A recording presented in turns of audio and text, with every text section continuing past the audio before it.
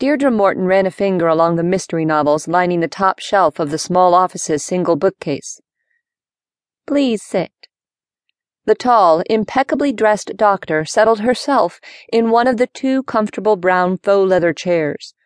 Both touched a large glass window that took up nearly the entire wall of the 17th floor office. Detective Morton sat in the indicated chair. Then she stood again. She took the attractively matching but uncomfortable throw pillow from the chair and looked around for somewhere polite to toss it. The office was small. The giant window made it seem roomy, but essentially there was space for the two comfy chairs, the simple bookcase on the wall beside the door, and a closed secretary desk with a rolling stool against the wall behind the doctor's seat. The detective sat back down, holding the pillow on her lap.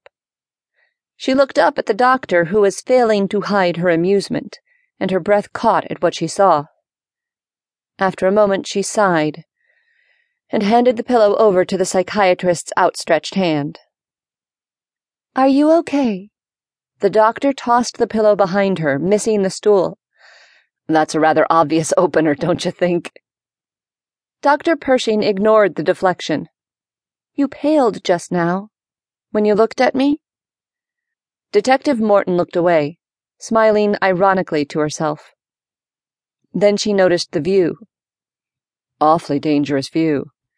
Don't get many suicides, do you?" "Homicides, mostly." The cop quickly looked back at the doctor's deadpan expression. She hadn't been expecting to enjoy her department-mandated therapy session. The psychiatrist, probably in her mid-30s, was wearing the required perfect skirt suit. She wore librarian glasses and an immaculately coiffed blonde bun low on the back of her head. But she also had mischievous dimples and a glint in her eye. "Detective Morton, this process—" "Please, call me Dee. Everyone does." She thought about this. "Everyone I like calls me Dee." All right, Dee. I'm Anne. The process begins with a couple of sessions in which I evaluate how you are handling the death of your partner. It will be my decision at that point whether or not you are mentally ready to resume your duties on the force.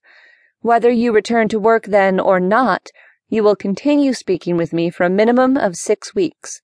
If you disagree with any of my findings— I don't think I will. I apologize for interrupting, but it's not often I meet someone I can speak with openly, and we don't have a lot of time." The doctor smiled uncertainly. "Eager is good. Would you like to talk about Detective Nelwyn?" Dee scoffed. "Nerdwin." She shook her head. "Kyle. Let's just call him Kyle." Dee looked out the window again at the city laid out below. She looked down to avoid her reflection. She never looked at her reflection.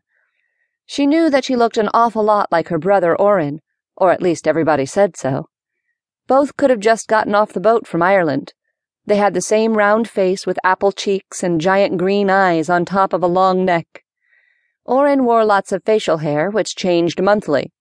Dee kept her orange hair cut too short to be attractive, but long enough for the curls that made it easy to style without a mirror.